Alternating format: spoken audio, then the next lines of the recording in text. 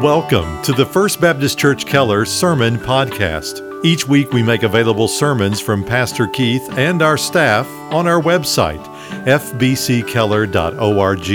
And on iTunes, search for First Baptist Church Keller TX in the iTunes Store or in the podcast app on your mobile device. And now here's our pastor, Keith Sanders. Our text is in the Gospel of Luke, chapter 22, and we're making our way towards Resurrection Sunday. The first Sunday of April, I believe, is Easter Sunday, and I'm already excited about that. But before the resurrection comes the cross, and before the cross comes Jesus' arrest and his trials. And so we have just entered into a study concerning the passion of the Lord Jesus, that is his sufferings. And so our text this morning, Luke chapter 22, and I want to read verses 54 through 62. Scripture says, having arrested him, they led him away and brought him to the house of the high priest. But Peter was following at a distance. After they had kindled a fire in the middle of the courtyard and had sat down together, Peter was sitting among them. A servant girl, seeing him as he sat in the firelight and looking intently at him, said, this man was with him too. But he denied it, saying, woman, I do not know him. A little later, another saw him and said, you are one of them too. But Peter said, man, I am not. After about an hour had passed, another man began to insist, saying, certainly this man also was with him, for he's a Galilean too. But Peter said, man, I do not know what you're talking about. Immediately, while he was still speaking, a rooster crowed. The Lord turned and looked at Peter, and Peter remembered the word of the Lord, how he had told him, before a rooster crows today, you will deny me 3 times. And he went out and wept bitterly. May the Lord add his blessing to the reading and hearing of this, his word. Now, last Sunday we saw the betrayal of Judas as he led a mob of soldiers and temple guards and chief priests to the Garden of Gethsemane, embraced and kissed the Lord. And Peter pulled out a sword that night and swung, cutting off the ear of the servant of the high priest, a young man named Malchus. And Jesus graciously healed Malchus and rebuked Peter for seeking to advance the kingdom of God with violence. And we said last week that the failure of Peter and the other disciples was really a failure to prepare, to listen to Jesus' words of warning, to spend some time in prayer that they not be overcome through temptation. Just listen to Jesus' warning. Luke 22:31. Simon, Simon, behold, Satan has demanded to sift you men like wheat. Now that word men is added because it's a plural pronoun. Sometimes we just think Peter's the only one that Satan wanted to sift like wheat, but it was all the disciples. He's speaking, though, to Simon Peter as the representative of the 12. He says, but I have prayed for you that your faith will not fail, and you, that is Peter, when you have turned back, strengthen your brothers. But he said to him, Lord, I'm ready to go with you to prison and to death. But he said, I tell you, Peter, the rooster will not crow today until you have denied 3 times that you know me. He said, Satan wants to sift you like wheat. What does that mean? Well, just get the picture. Satan wants to shake you up, to toss you around, and do everything he can to separate you from your faith and dependence on Christ. This is what he was doing to the disciples. But the key phrase that I want us to focus in this morning is in verse 54. It says, now they arrested him, that's Jesus, led him away, and brought him to the house of the high priest, but Peter was following at a distance. Peter was following from afar, in other words. Well, it says they arrested Jesus. So if you get arrested, they're supposed to charge you with something, aren't they? Well, you have to understand that the verdict had already been rendered. In fact, the sentence had already been passed. Verse 2 of this chapter says that the chief priests sought how they might kill him. So they were determined to kill him. They had passed sentence. Now they had to find a charge. That's just a little bit out of order. They wanted to arrest him under cover of darkness because they wanted to do so without causing a riot. Jesus was very popular among the people. And they also wanted to do it without getting sideways of the Roman authorities and their laws. And so as you can see, the hypocrisy is boundless. That is, they're pretending to arrest Jesus as an act of justice when in fact this is a premeditated murder. So they brought him to the house of the high priest. Now John tells us in his gospel that it was the house of Annas. Now, the Roman government appointed the high priest. Annas no longer was the acting high priest. His son-in-law Caiaphas had become the high priest, but it's very clear through the scripture that Annas really was the power. Everything went through his home. He arranged, we know from history, for 5 of his sons to hold this title of high priest and his son-in-law. So 6 members of his family. It was a dynasty, and it was very lucrative. There was compensation through the vendors in the temple. So it was a large house, and it was an enclosed courtyard, we're told. The Gospel of John tells us that only 2 of the disciples followed after Jesus after they took him away. Peter, who's named here, and John is not willing to name himself. He just says that the disciple that Jesus loved. We assume that to be John. And Peter's often blasted for his impetuousness and his cowardice even, but it's noteworthy that Peter did follow Jesus, although it was from afar, while the others went and hid. He was, however, following from a distance. And I think that tells us a lot. Peter was attempting to keep his word. He said, though the others abandon you, I won't. But at the same time, he also wanted to keep his life, didn't he? So he wasn't willing to draw too close and identify too closely with Jesus.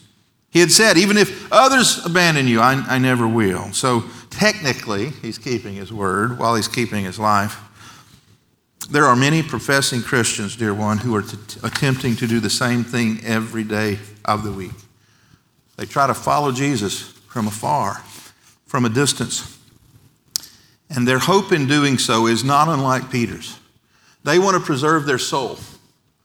They want to believe that when they die, they'll go to heaven. But at the same time, they're trying to preserve their sinful life and their prominence in the world. And Jesus says it's not possible. A man can't serve 2 masters. He'll love the one and hate the other. And Peter is an example of someone who follows Jesus from afar and the path they genuinely follow. So let's look at our first point today. It's fellowship with the world. Attempting to follow Jesus from afar, in reality, is another way of saying fellowship with the world. Look at verse 55. After they kindled a fire in the middle of the courtyard and sat down together, Peter was sitting among them. That is, he was sitting among those who were there to lie about Jesus and to see him ultimately put to death. Now, just hours earlier, Peter had enjoyed sweet fellowship with the other disciples and with the Lord Jesus there in the upper room. Communion, we call it. Sweet, intimate fellowship. Now we see him just hours later warming himself by the fires of those who are seeking to destroy Jesus, sitting among his accusers. As I read that verse over and over this week, sitting among the accusers, it was reminding me of a verse, and I finally remembered it. Psalm 1. Blessed is the person who does not walk in the counsel of the wicked, nor stand in the path of sinners, nor sit in the seat of scoffers. Peter had started down that slippery slope, and now he found himself sitting in the seat of scoffers. He didn't want to identify too closely with Jesus. You know people like that. I'm feeling older this week because I got a call from my old college roommate that his son, Walker, graduated boot camp and is now a Marine as of Friday. And we're all very proud of Walker. And went back in my mind, I remember Walker was born when his dad and I were in seminary, down at Southwestern Seminary, and it was the week of 9/11. He was in the hospital when those buildings came falling down. I think it's appropriate now that he's defending our country. But it reminded me of a story of a young man who's very different than Walker, who's very strong in his faith, who was going to go off to boot camp, and he went to his pastor and said, Pastor, I'm a little bit nervous that the other men are going to make fun of me when they find out I'm a Christian. And so he went off to boot camp and came back a couple of months later. He had a furlough, and he was at church on Sunday, and the pastor stopped him and said, well, how did it go? How did they treat you when they found out you're a Christian? He said, Pastor, it turns out I didn't have anything to worry about. They never found out. And there may be those of us, not necessarily in the military, but working in a secular field, and we're like Peter. We try to follow Jesus from afar. We don't want anyone to know that we're a Christian because we don't want what follows. Jesus said a servant's not better than his master. We know that. To follow Jesus closely likely will lead to trouble and persecution. It's a slippery slope, though, when you try to have your life and serve Jesus too, what you'll find is that before long you're walking in the counsel of the wicked. Before long you're standing in the path of sinners, and next thing you know, like Peter, you're sitting in the seat of scoffers. James, the brother of Jesus, in chapter 4 of his epistle said it a little more strongly, a little stronger, I should say. He says, fellowship with the world is enmity with God. You can't be a friend of the world and a friend of God. If you're a friend of the world, that is, if you live like they do, and if you have the same philosophy they do, that makes you an enemy of God. Now, that doesn't mean that you can't or shouldn't or must not have relationships with lost people. That's why we're in the world, isn't it? To influence a lost and dying world, to share the gospel with them. But what it does mean is that you must, as a believer, clearly identify with Christ, and I would add, and his people. Your life and your speech and the way you prioritize your life will certainly give you away as a Christian. Peter didn't want to be given away. He wanted to hide in the shadows, follow Jesus from afar. And so before you know it, sitting among the scoffers, he begins to deny the Lord altogether. Verse 56. And a slave woman, seeing him as he sat in the firelight and staring at him, said, "This man was with him as well." But he denied it, saying, "I do not know him, woman." And a little later, another person saw him and said, "You're one of them too." And Peter says, "Man, I'm not." After about an hour had passed, some other man began to insist, saying, "Certainly this man also was with him, for he too is a Galilean." Peter said, "Man, I do not know what you're talking about." Now, last Sunday, I commented on the irony of the arrest of the Lord Jesus. It's ironic that a violent mob of perhaps 1,000 armed men would come out to arrest the Prince of Peace. It's ironic that this mob came under cover of darkness to try to find the light of the world. But here's even further irony in the story.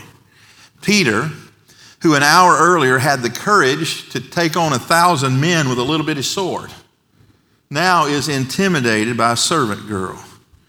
Peter, who believed himself altogether incapable of denying Jesus, does so 3 times in the span of one evening.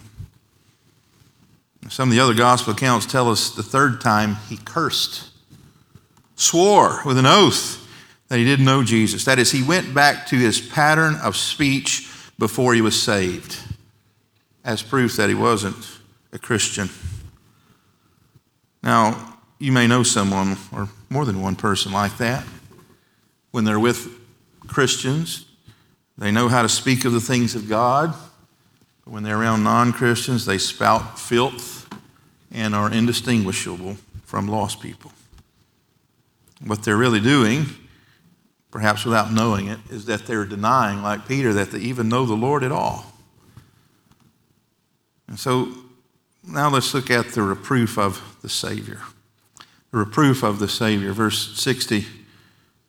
But Peter said, "Man, I do not know what you're talking about." Immediately, while he was still speaking, the rooster crowed. And the Lord turned and looked at Peter.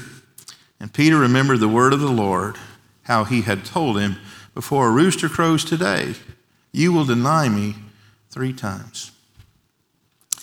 I mentioned last week that no one likes to be rebuked, but it is sometimes necessary, sometimes called for. It's one of the things that the Scriptures do for us. All Scripture is God-breathed and profitable. It's to our benefit that the Scripture points out our sin in our error. So the word reproof and the word rebuke are sometimes used interchangeably in the English Bible. They are synonyms. It's a word of disapproval. Now, it's interesting that Jesus didn't have to say a word to reprove Peter. He'd already said everything before it had happened. Now, I have 4 children, and they all need discipline from time to time. They're like, they have their mother's sin nature, as I often tell them. They know better than that. But they all have to be disciplined differently. You find that with your children, if you have multiple children? Some of them, you have to threaten them with an inch of their life, and others, a look at just the right moment is enough to shatter them. You have to be careful. That's what the Bible means when it says, train up a child in the way he should go. It really says, in the way they are bent. You have to study each of your children to know how you're to train them and to discipline them, because all of them are different, even if they grow up in the same household, share same DNA in many cases. But Peter was a person apparently that he only needed a look from the Savior. So isn't it amazing what the Lord will use to convict us of sin? Now, primarily it's His Word. We know that. The Holy Spirit takes the Word. When I pray with the staff before I preach, and when I pray with the deacons before I preach, one of the prayers we often pray is that the Word would have its intended effect upon us, that it would convict of sin where that's needed, that it would encourage where that's called for. The Word never returns void, but the Lord uses the Word in combination with other things, I think, to sanctify us. In Peter's case, it was the crow of a rooster. Now, growing up in the country, I never thought of the rooster's crow at 5 o'clock in the morning as a means of sanctification. But in this case, it was. Sometimes, as I said, it's a look. Sometimes it's a sermon. And I would say that one of the greatest means of sanctification in my life these last 15 years or so has been my family. When I see them and I see how easily, if we don't train them properly, they could be led into sin and to temptation, I know that's true of their dad as well.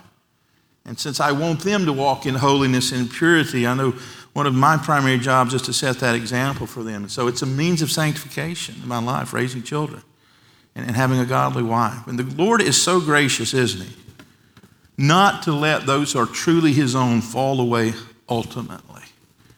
Now come close and listen to this. This is very important. As we think about Peter and as we think about Judas and how differently they reacted to their own sin, it's important to note this. If you are truly a child of God, He will never allow you to ultimately fall away. Through His Holy Spirit, He will convict you of sin that you might repent and turn. The Scripture says, those the Lord loves, He disciplines.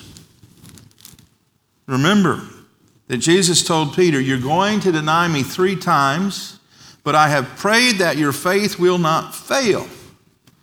Well, it seems like Jesus' prayer was not answered. His faith did fail. We have to understand what that word fail means. It means I have prayed that your faith will not ultimately fail. He said, you're going to deny me 3 times, but I have prayed that your faith not ultimately fail, that you not abandon me altogether. He says, in fact, what's going to happen when you repent, your repentance is going to strengthen or help sanctify these other people whose faith is even weaker than yours. Peter was following from afar, but at least he was following. We don't know about the other guys, where they were. They were hiding. We know that. So he says, Peter, once you're restored, you're going to be able to help other people. Maybe that's a word for someone here today. The Lord is drawing you back to intimacy. You've been following Him or attempting to from afar, and you know that there are other people in this church, at your place of business, and in your home who need you to be a better example, who need you to walk closer to Jesus. First, you must repent. You can't skip that step. A lot of times we want to skip steps to get to the good stuff. You have to repent, turn, confess your sins. Then, once you're restored, you'll be able to help other people. And before you repent, generally, in the Scripture, we find there must be sorrow of the sinner. And that's our 4th point. Very famous verse. And he went out and wept bitterly. Most of secular psychology, and even psychiatry to some extent, is an attempt to help people feel less guilty, right? You watch television shows and they'll go to a therapist and they try to help them not to feel guilty about something they've done in their past. Well, something I discovered many years ago I found to be true. Do you know why most people feel guilty? Because they're guilty. And it's not a terrible thing to feel guilty. It's kind of like touching your hand to a hot stove and feeling that momentary pain. If you didn't feel that pain, you'd burn your hand for life. It causes you to pull back. And Scripture says that sorrow over sin is the proper response to God's reproof. All it took for Peter was a little look from the Lord Jesus, and his word came flooding back to him of what Jesus said was going to happen. Now you contrast that with Judas. Think about how Judas responded to his own sin. He went and tried to give the money back, and he was so racked with regret, he took his own life. Listen to what 2 Corinthians chapter 10 says. The context of this, of course, is Paul writing to the church at Corinth, who had all kinds of problems, theological problems, morality problems, sin problems. And Paul spoke very harshly to them in his first letter, probably as harsh as Paul had ever been to any group that he had ministered to. And then he writes the second letter because he'd heard that they had repented, and now he's coming back to them as a parent does once their child has been disciplined. He says in verse 10, for the sorrow, he's talking about how they felt so bad reading his first letter. He says, for the sorrow that is according to the will of God produces a repentance without regret, leading to salvation, but the sorrow of the world produces death. Both lost people and saved people, if they have a conscience that's not been seared totally, have regret and sorrow when they sin. But it's a little bit of difference. The world, I'm speaking of those who don't know Jesus, they're sorry that they got caught. Now, when I was a young man, in my late teenage years, I drove really fast. Really fast. Isn't it amazing that the people that have the least amount of experience have the most confidence when it comes to driving? And I used to brag about how quickly I could get from my home in the Arkansas Delta to my dormitory up in the mountains, until one night I got pulled over. And I saw that blue light in my mirror. I was sorry. I had regret. But the truth is, I wasn't sorry because I'd broken the law. I was sorry I had to pay a ticket. This is worldly sorrow. Yes, it caused you to feel bad, sometimes really bad. It comes from being caught. It's guilt. It leads to mental distress. And it often leads to attempts to cover up the sin, to diminish it. It's not really as bad. Well, after all, it's my first ticket. First time I got caught. And then sometimes there's an attempt to punish self or to reform self. Well, I'll just back it off 20 miles or so. But ultimately, it leads to death and eternal separation from God. What I mean by that is, if there's never really a true dealing with sin on God's terms, the sorrow really doesn't have any benefit to us. It just causes us distress, and sometimes it causes people distress to the point of taking their own life. That's what happened to Judas. Now, on the other hand, Paul says that godly sorrow leads to what? Repentance. And we know that repentance leads to what? Forgiveness, and forgiveness leads to restoration and life. And so, godly sorrow, like worldly sorrow, is painful. I've heard Brother Lawrence pray more than once here for people in our church, particularly young people who we've heard have gotten off into sin, that the Lord would put a hedge of protection, hedge of thorns. That's scriptural. You love your kids so much that you pray a hedge of thorns about them, meaning if they get to the right or the left, the Lord brings some pain in their life. Not that you want your children to suffer, but you'd rather them suffer a little bit of pain so that in the long term it won't lead to eternal death. That's what God loves us enough to do that. That's what the scripture says when it says he disciplines those he loves, and those he loves are those he died for, Christians.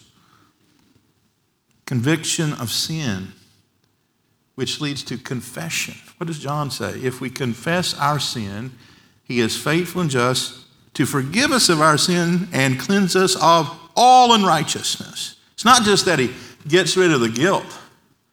The lost and dying world knows how to numb the guilt. And often they do it through alcohol or illicit drugs or some activity. The Bible says sin has a pleasure for a season. But once that numbing agent has worn off, once that season of pleasure is past, then the guilt is compounded. It's worse than ever because it never was dealt with. On the other hand, godly sorrow leads to conviction of sin, which leads to confession, which is a sign of repentance, which is a prerequisite for salvation. It leads to salvation and peace with God, and it leaves no regret. Now, that's not to say that there's things in our past that we wouldn't change if we could. It just means that we are free of that.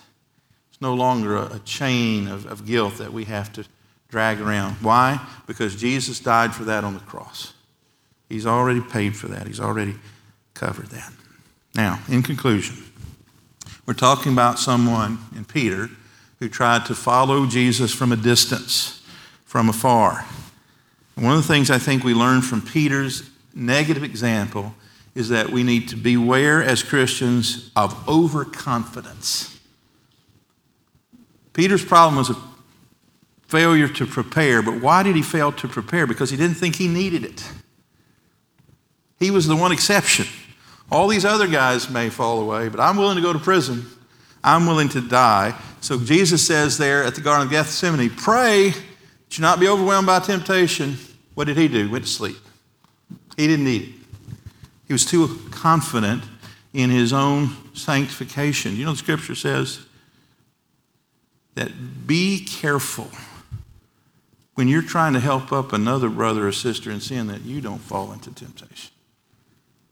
You have to be pretty confident in your sanctification to reach out to another person in sin and say, let me help you, brother. But even then, we have to be careful that we're not led into temptation. So beware of overconfidence in self. You can't be overconfident in the Lord. But be wary that you think that I can't stumble. I'm not capable of that sin. We all are capable of any sin. And then, secondly, if you've been attempting to follow Jesus from afar, draw near to him. One of the most famous passages in the New Testament, book of Revelation, Jesus says, behold, I stand at the door and knock. If any man will open, I will come in and sup or fellowship with him and he with me. One of the most misinterpreted scriptures in the Bible. You've all heard it 100 times taught in the context of evangelism. Jesus is standing at your heart's door, unbeliever.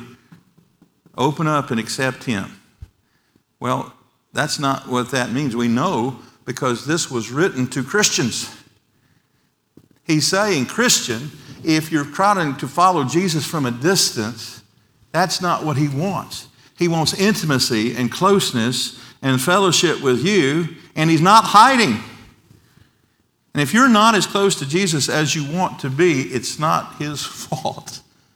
He's willing and ready and able. Adrian Rogers used to say, do you know how close to Jesus you are? As close as you want to be. That's true. A lot of people, they start out guns a-blazing as a house of fire when they're converted. And they want to be at church every time the door is open. They want to tell others about Jesus. They read their Bible through 3 times a year. And then as time goes on, they get to a point of sanctification where they're about as close to Jesus as they care to be. The problem with that, Dr. Jimmy Draper used to say, is that you never drift upstream. Right? That is, you're going to go backwards if you're not making progress. And that's why so many people feel like they're not as close to Jesus as they once were. Well, we know that Jesus hasn't moved and he's not hiding. He says, behold, I stand at the door and knock. If you're willing to be close to me, Jesus is accessible. Paul says in Philippians, one of the things that brings us joy and freedom from anxiety is the Lord is near. He's not just talking about his second coming. That is, he is accessible. He's ready and willing to have intimacy and fellowship with you, to have the kind of walk with him that you originally said you wanted. And so really, failure to walk closely with the Lord Jesus, I think we have to admit, is sin. Sin. I think we have to put Peter's denial of Jesus in the category of sin. We know it is, for one, he lied, that he even knew Jesus. We know lying's a sin. But trying to have it both ways is a sin. Trying to, on one hand and among your friends, declaring Jesus as Lord, and among those who don't know him, trying never to have it cost you anything by talking like the world and sitting among the scoffers. So what is the remedy? What is the remedy for sin? This one or any other? It's repentance. It's confession. If you're here today and you are at school trying to follow Jesus from afar, or at work trying to follow Jesus afar, maybe even in your own household trying to follow Jesus from afar, will you just, in the quietness of the moment, confess that to Jesus as a sin? Not just something you need to work on, it is a sin. To ignore his invitation of intimacy. And then we say, Lord, I've been like Peter. I'm trying to have it both ways. I'm trying to save my soul and go to heaven when I die without it ever having to identify with you too closely on earth, because I know it will cost me.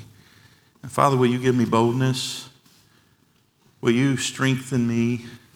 Will you help me to be a clear witness for Jesus Christ, no matter the consequences? Do you think the Lord will answer that prayer? He will. He's ready and willing. And if you're here today and you don't know Jesus at all, you really can't identify, because you're like the other disciples. You're not following Jesus at all. But you can. You can begin on that path of sanctification today. And it begins by coming to Jesus on his terms. As I often say here, with outstretched hands, empty hands, and outturned pockets. You don't have anything he needs. He has the thing that you need most desperately, and that is forgiveness. The Bible says, all those who call upon the name of the Lord will be saved. He is gracious and merciful and slow to anger. How do I know? Because this man, who denied 3 times in Jesus' presence that he even knew him, pursued Peter, as we're going to find out, and brought him back and used him in a mighty way. May you do that for some here today. Let's pray together. Heavenly Father, Lord, I thank you for your word. And sometimes the word encourages us. Sometimes it rebukes us. And today has been a word of rebuke, even as we see how Peter, the man who was so wanting to be thought of as macho and courageous, tough, reduced to a quivering lump by the accusations of a young girl. Father, his pride was stripped bare and laid open for all the world to see. Father, may we learn from Peter's mistakes, his failure to prepare through prayer, but also, Father, his overconfidence. Having walked with the Lord for over 3 years as one of his closest disciples, he perhaps began to feel that he was impervious, that he was not capable of the same sins other people are. Father, many of us who've been saved a long time, maybe we've slipped into that attitude. We've gone as far in sanctification as we care to go. We're as close to Jesus as we care to be. And Father, some of us have drifted backwards. And we feel separate. And we don't know why. And the reason is very clear. Is that we no longer have pursued intimacy. But it's not that you've moved. You're standing at the door, knocking, waiting, willing, wanting to have that closeness and fellowship that we once knew. And so, Lord, if there's a person here today who's in that condition, I pray, Lord, that you would, through your Spirit, convict them of that sin as what it is. It's sin. That they would confess it in their own heart, repent of it, and, Father, begin to do those things that they did before when they were walking closely to you. Reading their Bible daily, spending quiet times in prayer and reflection and meditation, and making sure they're there anytime God's people meet together. Lord, these are the disciplines and the means that you use to keep us close to you. Father, I would pray if there's even one person here today who knows you not as Lord and Savior, that again, your Spirit would convict them of their sin and need of a Savior and the judgment that is surely to come. And Father, that they would run to you, come to you on your terms, and cast themselves before you humbly and cry out for salvation. Father, when these things happen, we'll take no credit for it. We'll give all the glory to whom it is due, the Lord Jesus, in whose name I pray. Amen. Thank you again for listening to our broadcast. To learn more about First Baptist Church in Keller, Texas, or to hear more sermons by Pastor Keith and our staff, visit us online at fbckeller.org.